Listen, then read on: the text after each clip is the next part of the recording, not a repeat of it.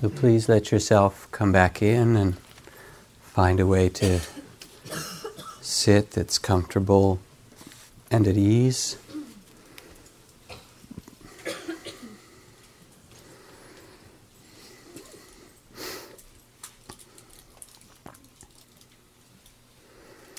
I know that for those of you who were here last week, that Dr. Tintin from Burma came and talked in her way about the practice that comes from this tradition of the elders and living a life of attention and care. And this evening I'd like to continue with the theme of mindfulness. Probably the first part of that theme. We may continue with it for a couple of more Mondays in the next few weeks. But in particular, the training of mindfulness that begins with one's own body and mind and heart. And then, of course, there's the training of extending that into the interactions and conversations and work and love of our life. The most central invitation in Buddhist practice is the invitation to awareness. The word Buddha means one who is awake. My friend, said the Buddha, there is a most wonderful way for living beings to realize purification, to overcome directly grief and sorrow, to end pain and anxiety, and travel the true path and realize freedom or liberation. And this is the establishment of awareness or mindfulness. There are 4 establishments in this text.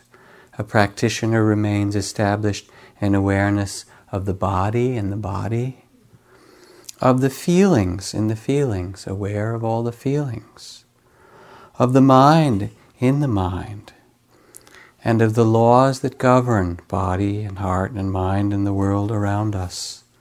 By being aware in this way, beginning simply with breath and body standing and moving and sitting, and the feelings and thoughts that arise, one, by practicing this, is invited to discover what the Buddha discovered, the possibility of liberation or freedom. I've just come back from the 10-day retreat in Yucca Valley, which is a wonderful place with this huge, vast deserts, huge, vast sky to practice. It was a good retreat, as they usually are, but it was also very cold. It snowed and the wind blowed and it was like Arctic. It's up at about, Joshua Tree is up at about 4,000 feet. And it was freezing cold, and somehow the cold seemed to drive people inwards in the retreat, so in some way they did it even more deeply, because there was no entertainment outside, basically. And in the course of the retreat, some people had the opening of their body, kinds of healing that took place. For some there were deep emotional openings of wounds or grief or love or longing, and how to work with that. For some, there was new understandings in the mind of the way the mind gets caught and the freedom that comes when one sees those patterns of mind. For some, not much happened. And then at some point, they opened their eyes and realized that they were living in a really different way. Their eyes were bright and their attention to things was clear. And the invitation of this retreat, of these 10 days of mindfulness, was to see things clearly and let go of the small sense of self that we are lost in often, the body of fear, and instead discover that one can awaken to a freedom in any moment. Mindfulness is the gateway to this freedom or this awakening. And what it is in the simplest way is that quality or capacity that we know very well to be present with what is occurring just now in this moment, without judging or wanting or resisting, but just being with what is, as if we could bow to this, whatever it is. As Robert Frost said, anything more than the truth would be too much. So it's just this much, just this moment. My friend Sharon Salzberg, who's been a Vipassana teacher for 25 years or so, said actually it's really easy to teach insight meditation. All you have to do is ask people, were you mindful of that, whatever it was? I had great experiences on retreat, terrible experiences. I was open or closed or breathing or not or whatever it happened to be. Were you aware of that? Could you rest in this center, in this still point, just now, and notice the play of life from that place of understanding and ease? Somebody came to me during the course of this retreat and said that when she was a little girl, that one of the things that was true in her family, which was a somewhat neglectful family, is they never had bedtime stories. And so she came to the evening Dharma talks, not so much to learn anything, but because to her they were bedtime stories, which she never got, and felt like they were kind of nourishing her in a special way. So let me tell you a story, since we're here and it's evening. And it's a story from Leo Tolstoy. One day it occurred to a certain emperor that if he knew the answer to 3 questions, he would never stray in any difficulty. And these are the 3 questions he posed. What is the best time to do each thing? Who are the most important people to work with? And what is the most important thing to do at all times? And as emperors do, he issued a decree asking all the wise people in the kingdom to come to the palace and answer the question. And various people came, and one person said that in the first question, what is the best time to do each thing? The king should get a book and put a schedule in it. Everything, how that works in the Western world. But the emperor somehow didn't feel that that was the best answer. Somebody else said that you couldn't plan in advance, that was all in vain, and that you should just remain attentive and put aside your pleasures and amusements and you would figure it out. Somebody else said, no, that you couldn't figure it out yourself. What you needed was a council of wise men and women to advise you on what was the right time to do things, the right season, and the best thing to do. And so there were all kinds of answers like this. They tended to be more on the administrative side, unfortunately. And even what was most important to pursue. Some said science, and some said, agriculture, and some said religion. None of them satisfied the emperor. So he decided to go into the mountains and visit a hermit who lived way up on this mountainside and was said to be one of the sages of the kingdom. But this particular hermit had a reputation of not really liking to have anything to do with persons of wealth or power. So the emperor, being wise, disguised himself as a simple peasant, went with his attendants to the foot of the mountain and ordered them to wait for him and walked up.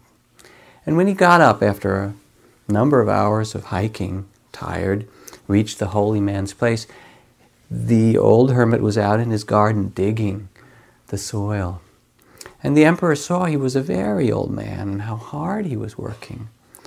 He approached him with his 3 questions. When is the best time to do each thing? Who are the most important people to work with? And what's the most important thing to do at all times? And the hermit listened kindly, just patted the emperor on the shoulder and continued digging, said nothing. After a while the emperor said, "You must be tired. Here, let me give you a hand." And the old man sat down and the emperor began. He dug a couple of rows and then he turned to the hermit as if that was enough and asked the 3 questions again. But the hermit didn't answer, just kind of bowed back to him, pointed to the spade. "Why don't you rest now?" And let the emperor sit down, and he took his turn, and all afternoon They passed it back and forth, the emperor mostly digging, and the sun began to set. And the emperor put down the spade and said, "Listen, I came here to ask you these 3 questions, and you haven't given me any answer. I think I'm just going to go back down." That moment, the hermit heard something. He said, "Do you hear someone running?" And sure enough, a man came running out of the woods. He ran wildly, pressing his hands against a bloody wound in his side. Fell unconscious right in front of the emperor. And opening the clothing, they saw that he was gravely wounded. And the emperor took off his shirt and bandaged it, and still bloody, and he had to rinse it in the stream and do it a few times. And then they carried the wounded man into the cottage. And as he opened his eyes, got a drink of water, and then he closed his eyes again, he was in great shock. And what to do? They had to care for the man, so they did all night long as he slept. And then in the morning, close to the morning, they slept themselves. Finally, the sun was bright, the emperor opened his eyes, and the man who was wounded woke up and looked at the emperor and said, "Please forgive me." "What have I done that I should have to forgive you?" the emperor asked. "Oh, you don't know me, your majesty, but many years ago, you, by one of your decrees, took away all the property from my family.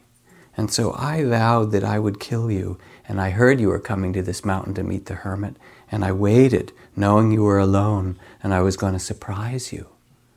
But it took such a long time. You climbed up there and you never walked down. And there was no sign, so I left my ambush and I started to look for you. And then your guards came across me and pulled their swords. And that was the wound. Fortunately, I ran here, for if I hadn't met you, I surely would have died. And instead of my being able to kill you, you saved my life. I'm ashamed and grateful beyond words. And if I live, I vow to be your servant and will bid my children and grandchildren to honor your name." Now the emperor was overjoyed to be reconciled with his former enemy.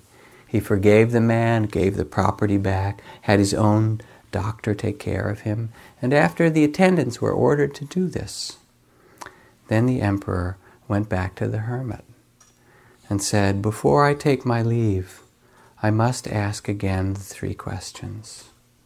The hermit stood up from sowing the seeds in the garden and said, "But your questions have already been answered."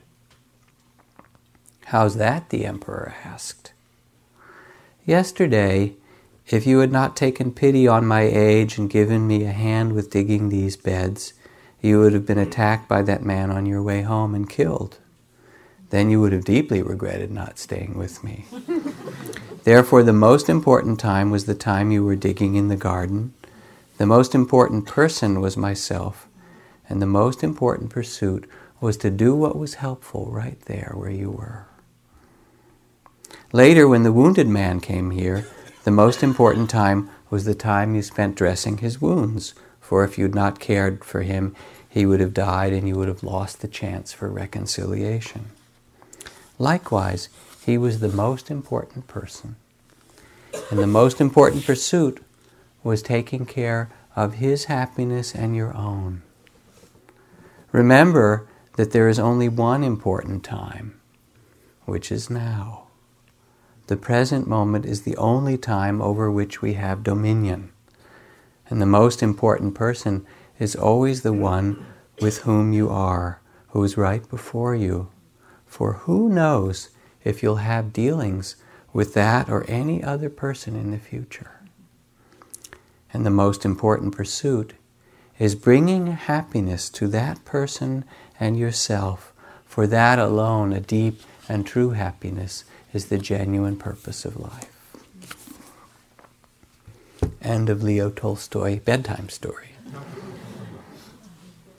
And what it speaks of, what it points to in this practice of awareness, is not a philosophy, but the invitation or the instructions to live more and more in the reality of the present. Because we know it. We know how we can go for a walk, on Mount Tamalpais or on Muir Beach by the ocean, or someplace in our neighborhood in this beautiful spring weather, and there, the plum trees are in blossom, or the crabapple trees have their blossoms on. And we're so busy walking and thinking about taxes, isn't that right? Pretty soon, the 15th. And we're thinking about, what happened yesterday and what we're going to do a few days from now, and all these great plans and ideas and things that irritated us and so forth, that we don't see the plum blossoms or the crabapple or the people's faces as they pass by. And it's as if we lose that day. We lose that part of our life because we're not actually present for it. So the foundations of mindfulness are an invitation or an instruction to begin establishing this awareness first just where we are. There's awareness of body, of the senses, of form. And we begin, as we did tonight in meditation, being aware of the breath. As that text from the Buddha says, one sits down quietly and is aware this is a long breath or a short breath, a deep or a shallow breath.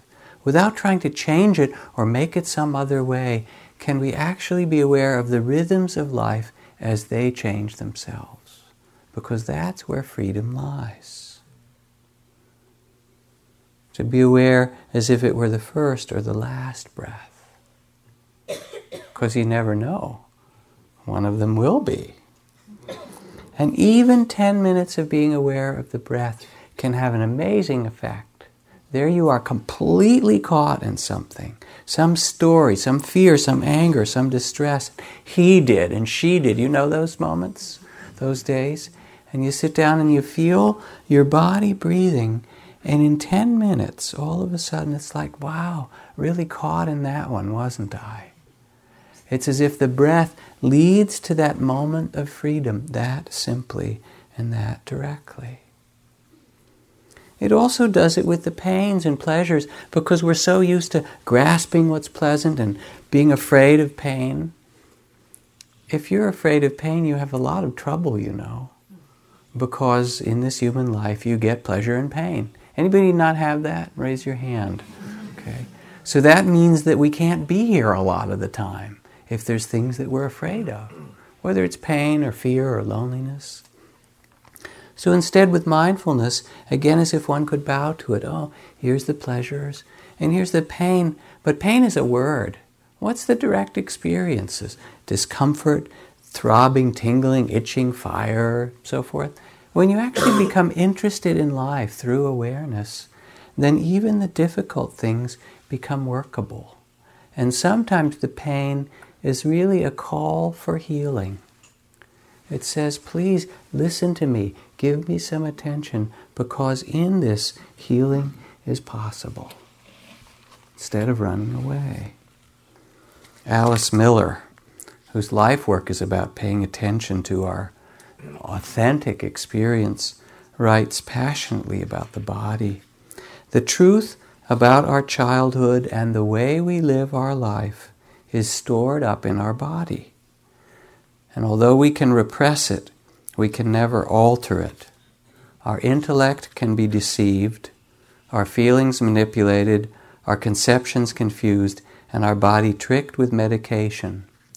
But someday our body will present its bill, for it is as incorruptible as a child who, still whole in spirit, will accept no compromises or excuses, and it will not stop tormenting us until we stop evading the truth that it presents to us.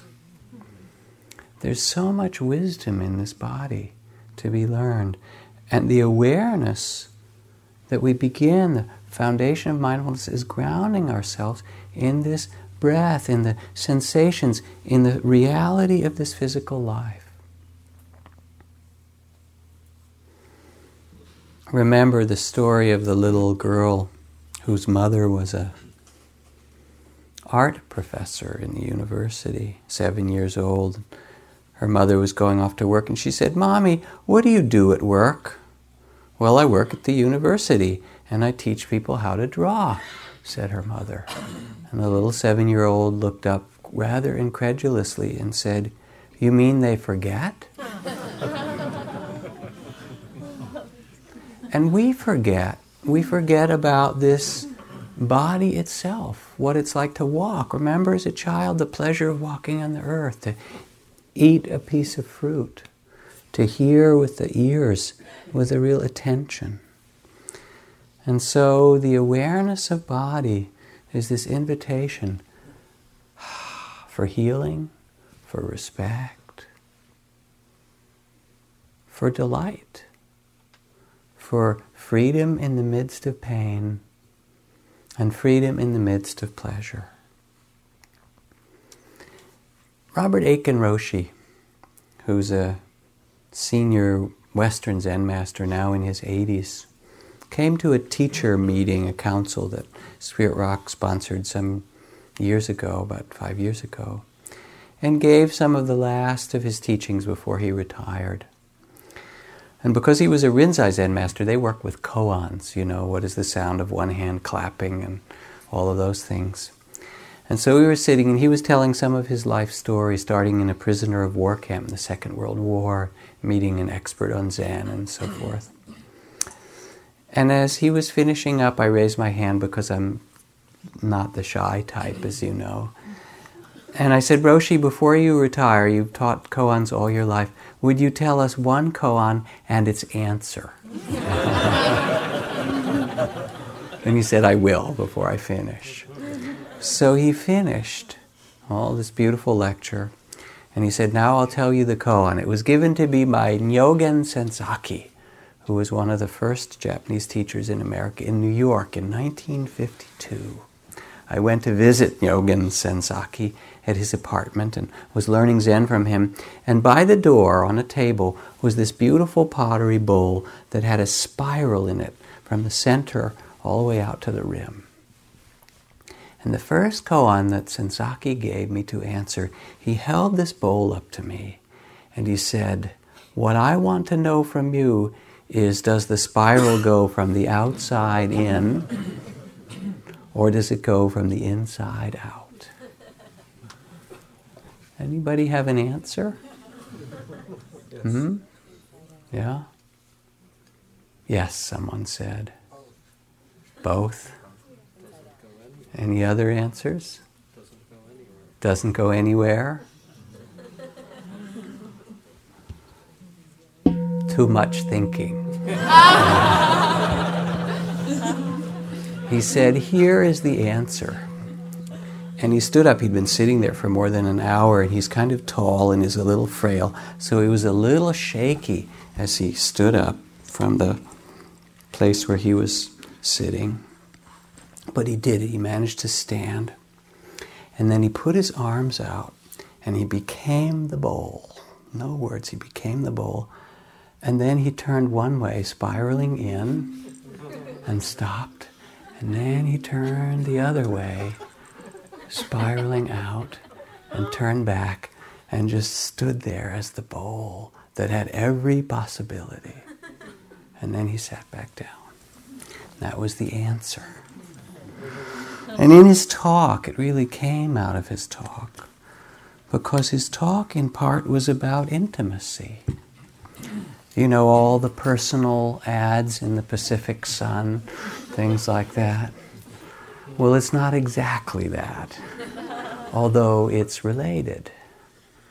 Mindfulness itself is the intimacy with pleasure and pain and joy and sorrow and the life of the body, and a growing capacity to bring tenderness and compassion to this body and these experiences that we have. That's intimacy. Then the invitation of mindfulness moves from the body to feelings, and the Buddha goes on. Now, to awaken, also pay attention to the life of feelings, pleasant feelings, neutral feelings, unpleasant feelings. It's an amazing thing that we feel. It's just phenomenal. And there's always feelings. Sometimes people will say, I don't feel anything at all on retreat. And I'll say, well, close your eyes and go inside and tell me what you feel. And they say, nothing. I say, okay, that's a feeling. Maybe it's numb. Maybe it's deadness. Maybe it's silence. Usually when people feel, it's because they were taught not to feel for a long time and they've learned how to successfully do it, but it's always there underneath. And it doesn't take very long being quiet before feeling raises its head and looks around and gets angry or bored or frightened or whatever. The amazing thing is that, like the weather, it's always happening. Pleasant, neutral, and unpleasant. And to become aware of feelings is to become aware of that enormous aspect of human life, which is our heart. How we connect with one another, how we move through this world is guided by that. Feelings want one simple thing. They want acceptance. And if we don't accept them, do you know what happens? They keep coming back. And you grieve or you weep or you long, and it keeps coming over and over with its story until finally you say, okay, yes, I accept that this is how I also feel. Wallace Stevens, the poet, I don't ask for the full ringing of the bell. I don't ask for a clap of thunder that would rent the veil in the temple. A scrawny cry will do, from far off among the willows and cattails, from far off there among the galaxies. And so to be aware of the feelings in the feelings, as the Buddha suggests, is to notice that in each moment there's pleasant or unpleasant or neutral feelings, and then all these elaborations. I have this list that I read sometimes on retreat, 500 feelings. Joyful and sorrowful and sad and sanguine and silly and sublime and strung out and stubborn and confused and clear and centered and calm and crabby and concerned and conceited and conciliatory, and it just goes on and on. It's phenomenal. Often we're out of touch with the feelings that we have. There's a kind of pain that comes to us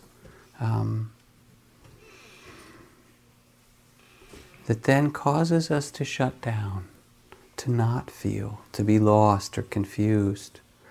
And so just as one embraces the life of the body with awareness, not to be stuck in it, but to respect it and find a freedom in the middle of it, a wisdom, so one also reclaims the capacity to feel, and through this aliveness learns a freedom.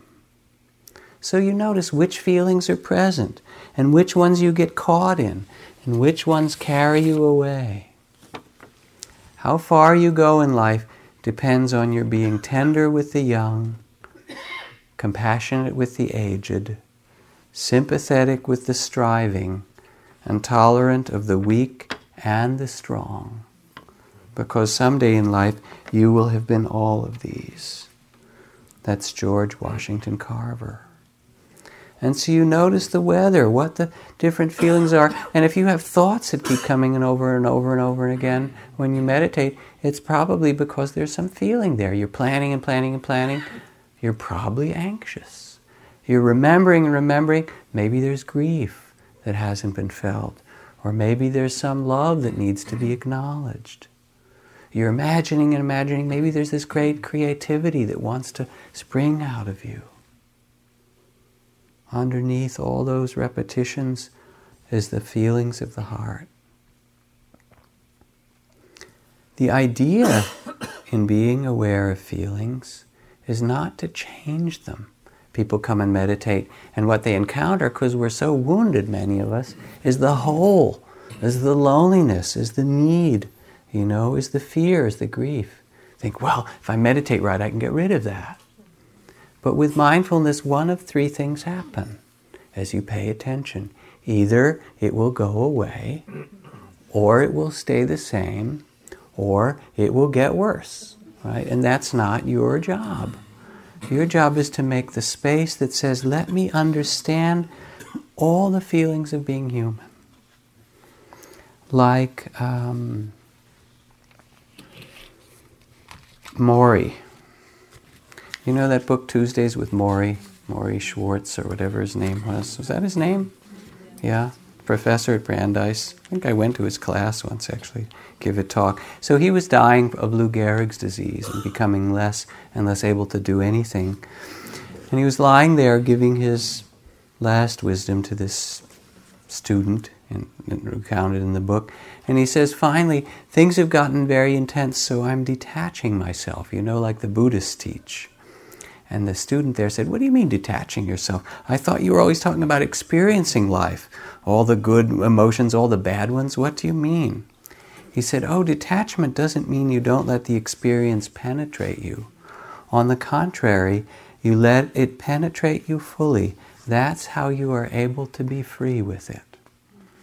Take any emotion, love for a woman, or grief for a loved one, or what I'm going through, fear and pain from this deadly illness. If you hold back on the emotions, if you don't allow yourself to go all the way through them, you can never get to freedom or detachment. You're too busy being afraid. You're afraid of the pain, you're afraid of the grief, you're afraid of the vulnerability that loving entails. But by throwing yourself into these emotions, by allowing yourself to dive in all the way over your head, you experience them fully and completely. You know what pain is. You know what love is. You know what grief is. And only then can you say, all right, I've experienced this emotion. I recognize it for what it is, and now I'm free in the midst of that emotion. I know you think I'm talking about dying, but it's what I've been telling you all along. When you learn how to die, you learn how to live. So it's that way of being present and learning to trust that we can live in the reality of the present with all these feelings. Doesn't mean you act on them all. Mercy, help. Don't do that. But that you can feel them and not be so afraid. And then wisdom comes and says, this one needs response. This one just needs my tears or my understanding. You feel your pain and discover that it's not your pain, but it's the pain. It's the pain of being alive. You feel your joy and you discover it's not your joy, but it's the joy of life recreating itself. And you live more and more in the reality of the present. As it says in the Tao Te Ching, if you open yourself to the Tao, you are at one with the Tao. You can embody it completely. If you open yourself to loss, you are at one with loss. You can accept it completely. If you open yourself to insight, you are at one with insight. You can use it completely. Open yourself to the Tao, then trust your natural responses, and everything will fall into place. It's by being open that then the heart knows what needs a true response when we're not so frightened. And there comes this still point, this space of awareness that knows the life of the heart, all the feelings, and knows also of freedom in the midst of them all. The same goes on to the mindfulness or awareness of mind. I mean, minds are phenomenal too, amazing. They are, among other things, the thought factory, right? That secrete endless thoughts or manufacture them like pasta in all different shapes, but it's one substance, basically. Amazing images and pictures and words. Castaneda said in his writings from Don Juan speaking to Carlos, you talk to yourself too much. You're not unique in that. Every one of us does. We maintain our world with our inner dialogue. A man or woman of knowledge is aware that the world will change completely as soon as they stop talking to themselves. We have so many stories. I mean, one of my teachers, Ajahn Buddhadasa, his main commentary, when asked about the modern world, he summed it up in 3 words: lost in thought. So this is the mind that creates stories and pictures and beliefs.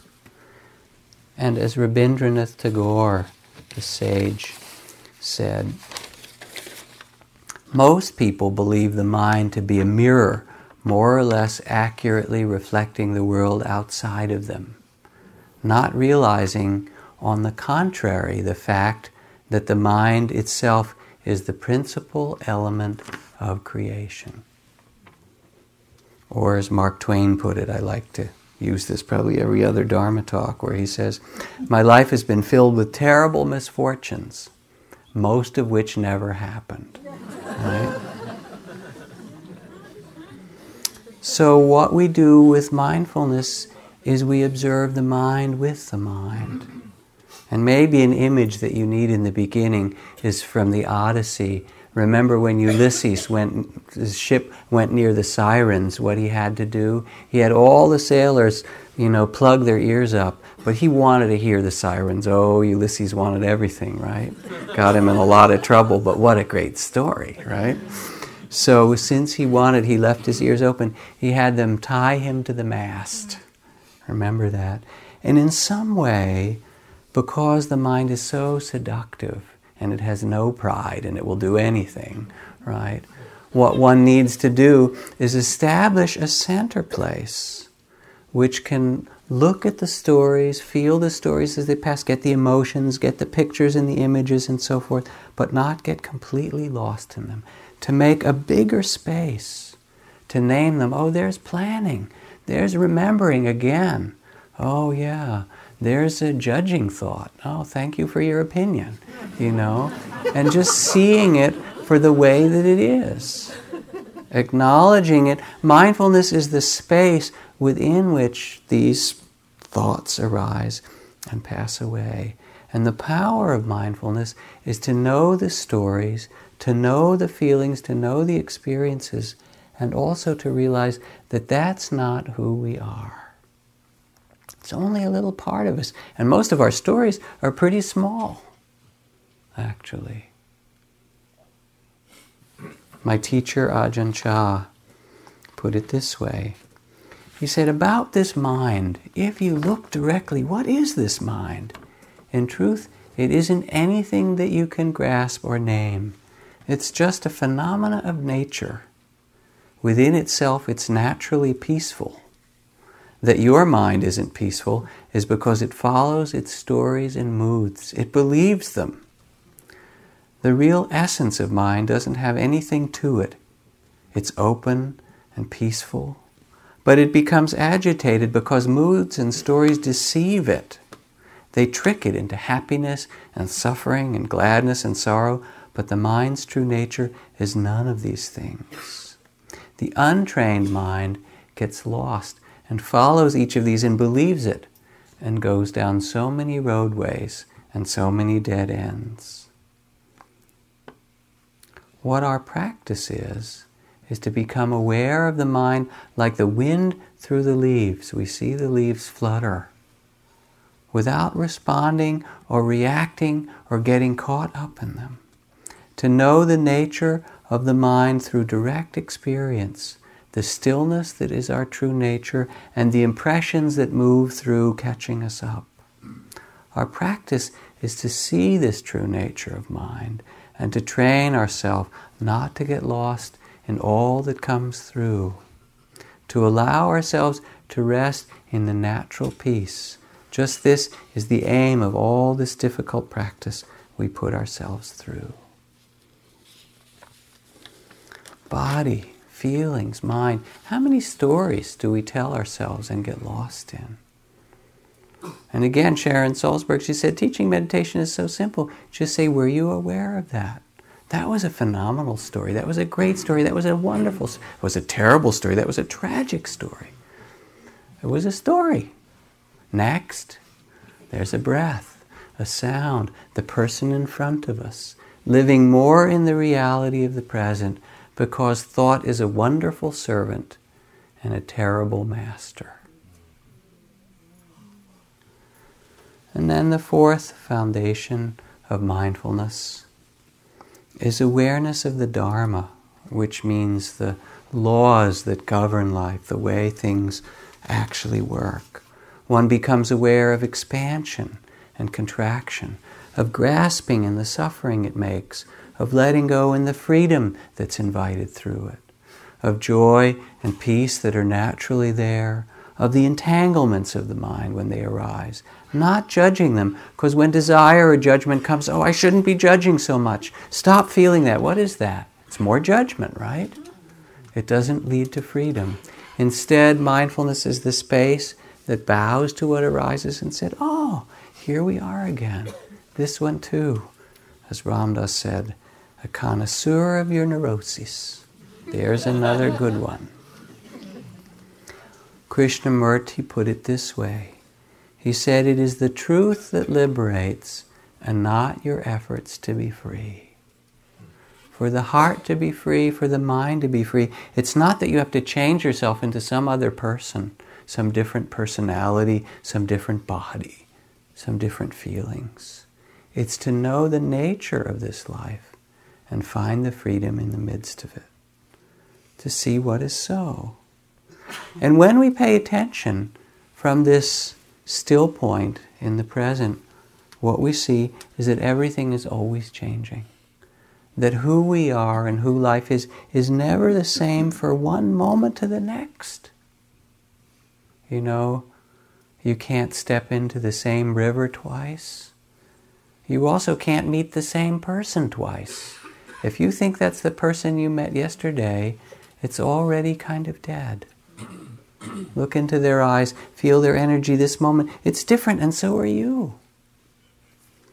So we begin to see that all things are changing and that they're not possessible. We see the habit patterns that make this body of fear the small self. A bear paced up and down the 20-foot length of his cage. When, after 10 years, the cage was removed, the bear continued to pace up and down those 20 feet as if the cage were still there. You understand? How easy our patterns are to get locked into. But when we pay attention, it turns out it's all full of holes. It's empty. You look at thoughts and the story seems so real. She did it or he did it and I'm going to... But you look and it's actually ephemeral. Feelings, they seem so important. We're so sad or happy or excited. They're lovely.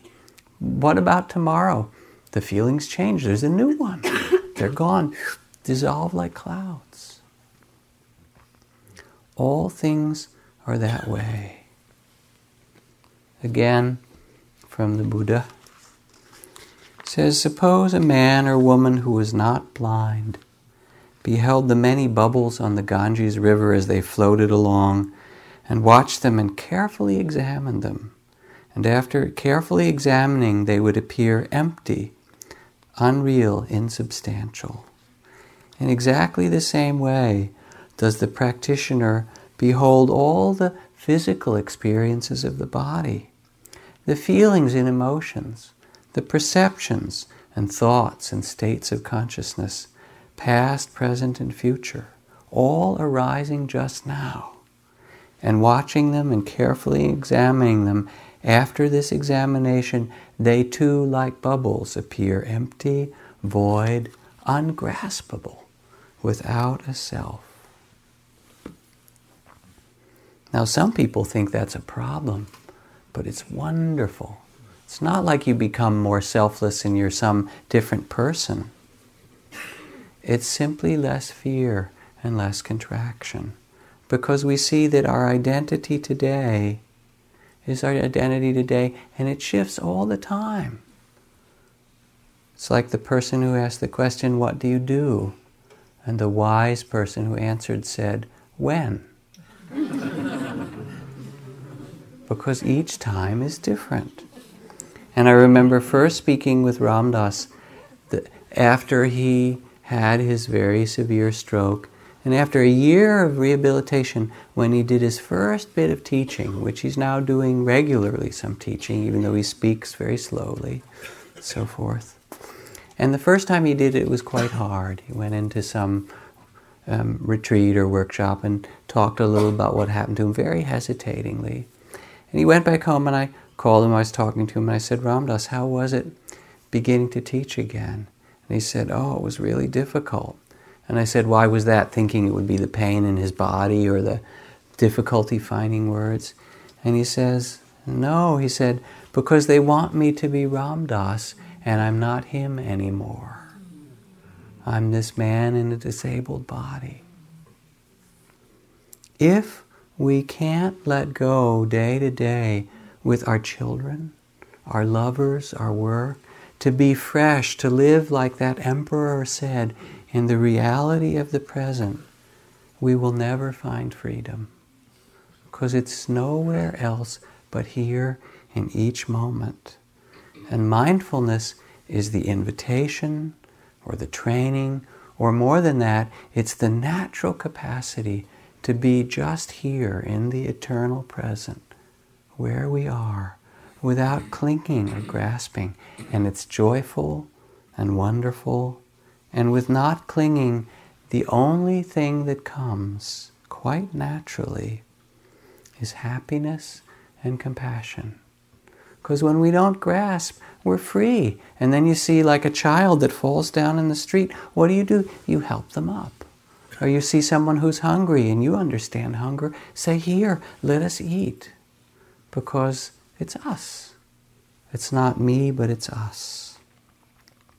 To rest in the moment allows us to look at one another and see that which Thomas Merton called the secret beauty of their hearts, the eyes of the beloved.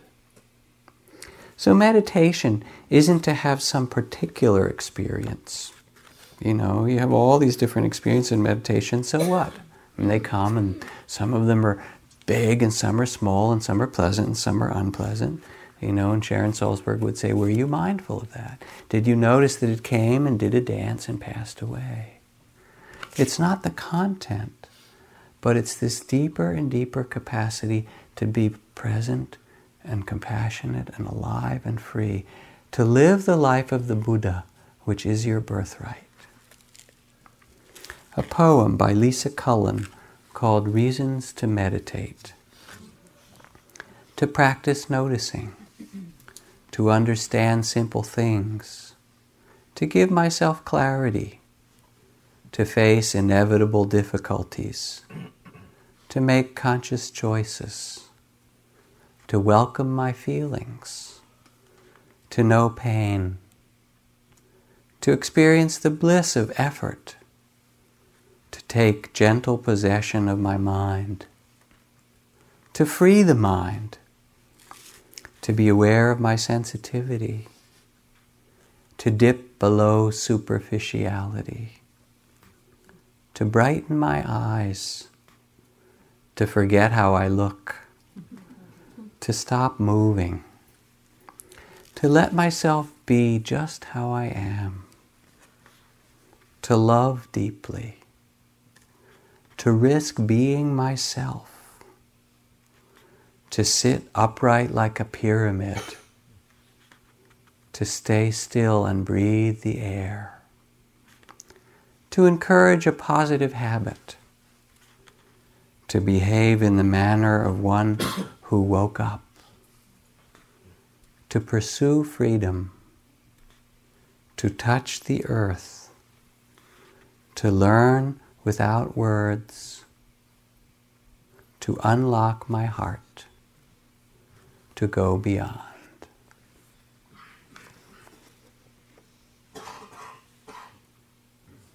In this invitation of awareness, it is the invitation to discover the heart's capacity to be with all things, with compassion and ease and freedom.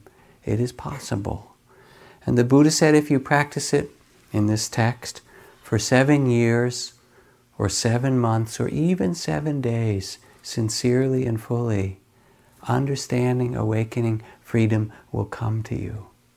You can see if it's so. That's what it says. Try it for yourself. So let's sit for a moment.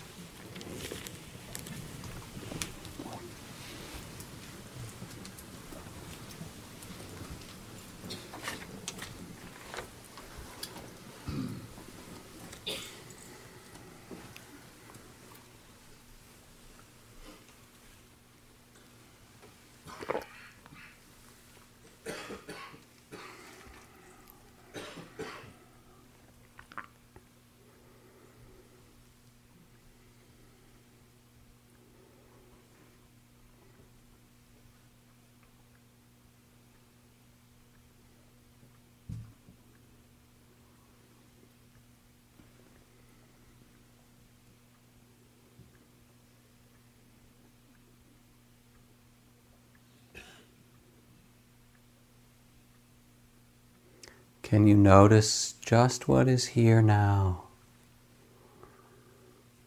There's a humility to mindfulness and a tenderness to accept the sorrows and the beauty equally, to rest in the midst of them all.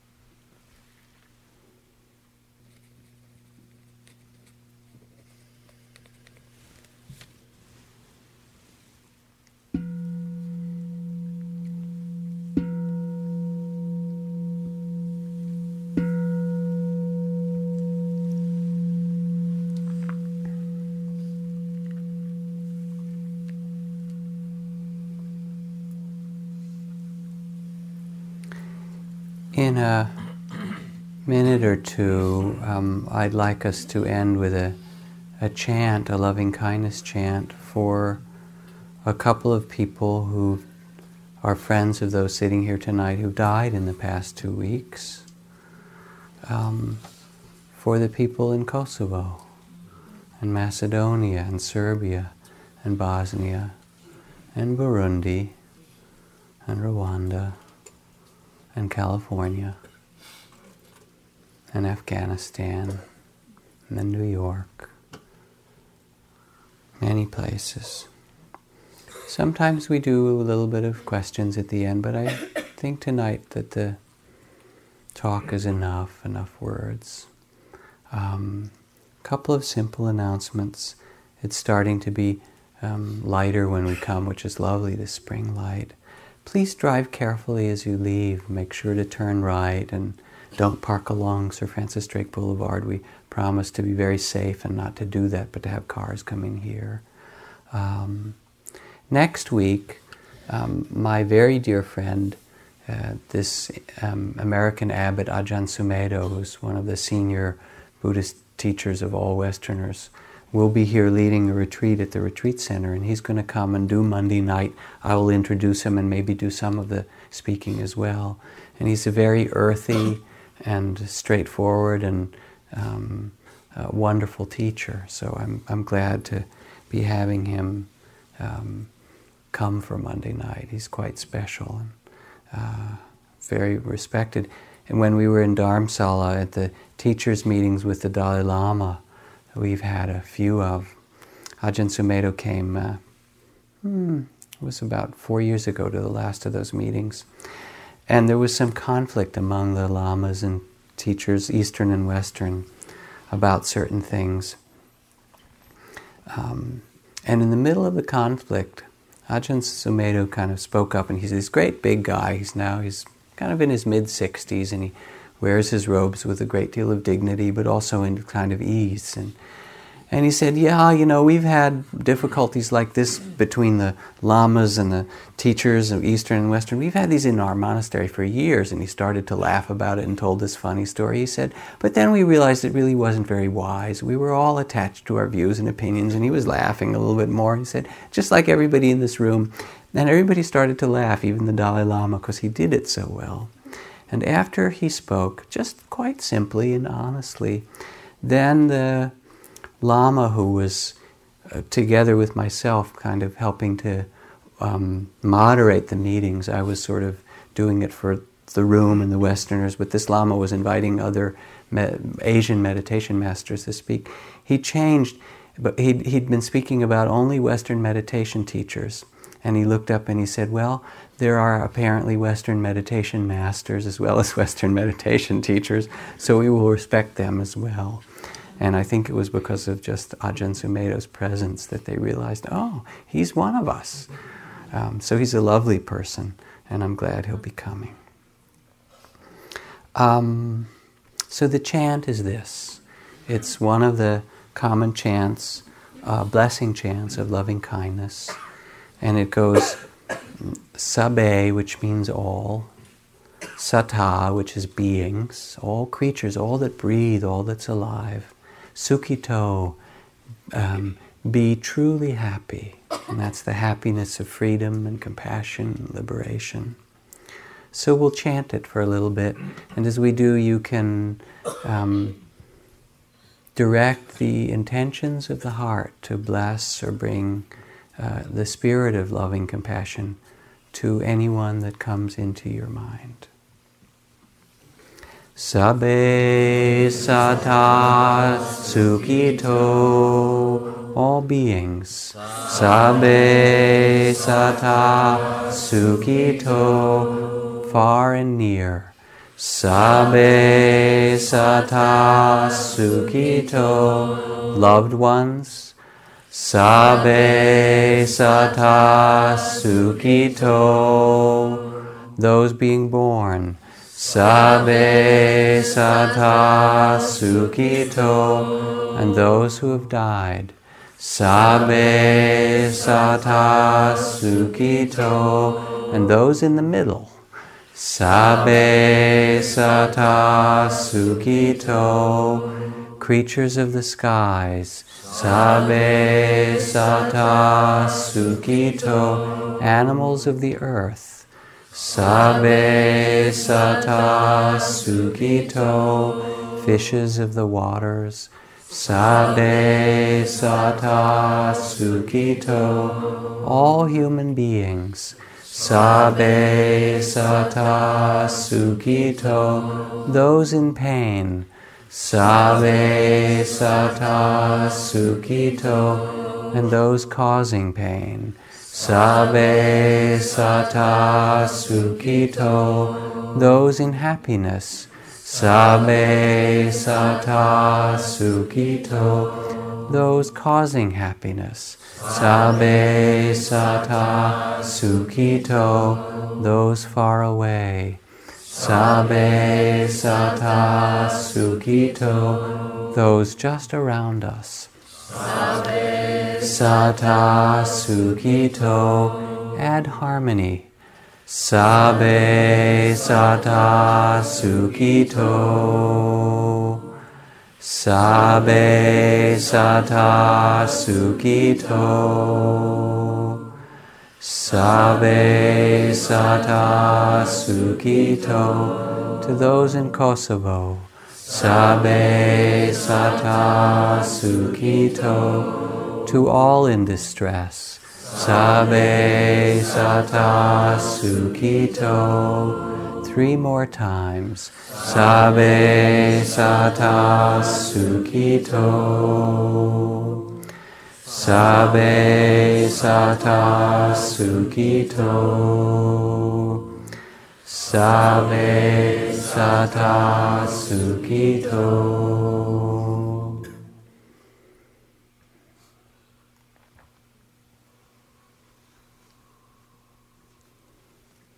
May you rest in the only time there is, which is now, with awareness and compassion over these weeks ahead. May you find an inner peace and freedom, the reality of the present. Thank you. Good night. See you again.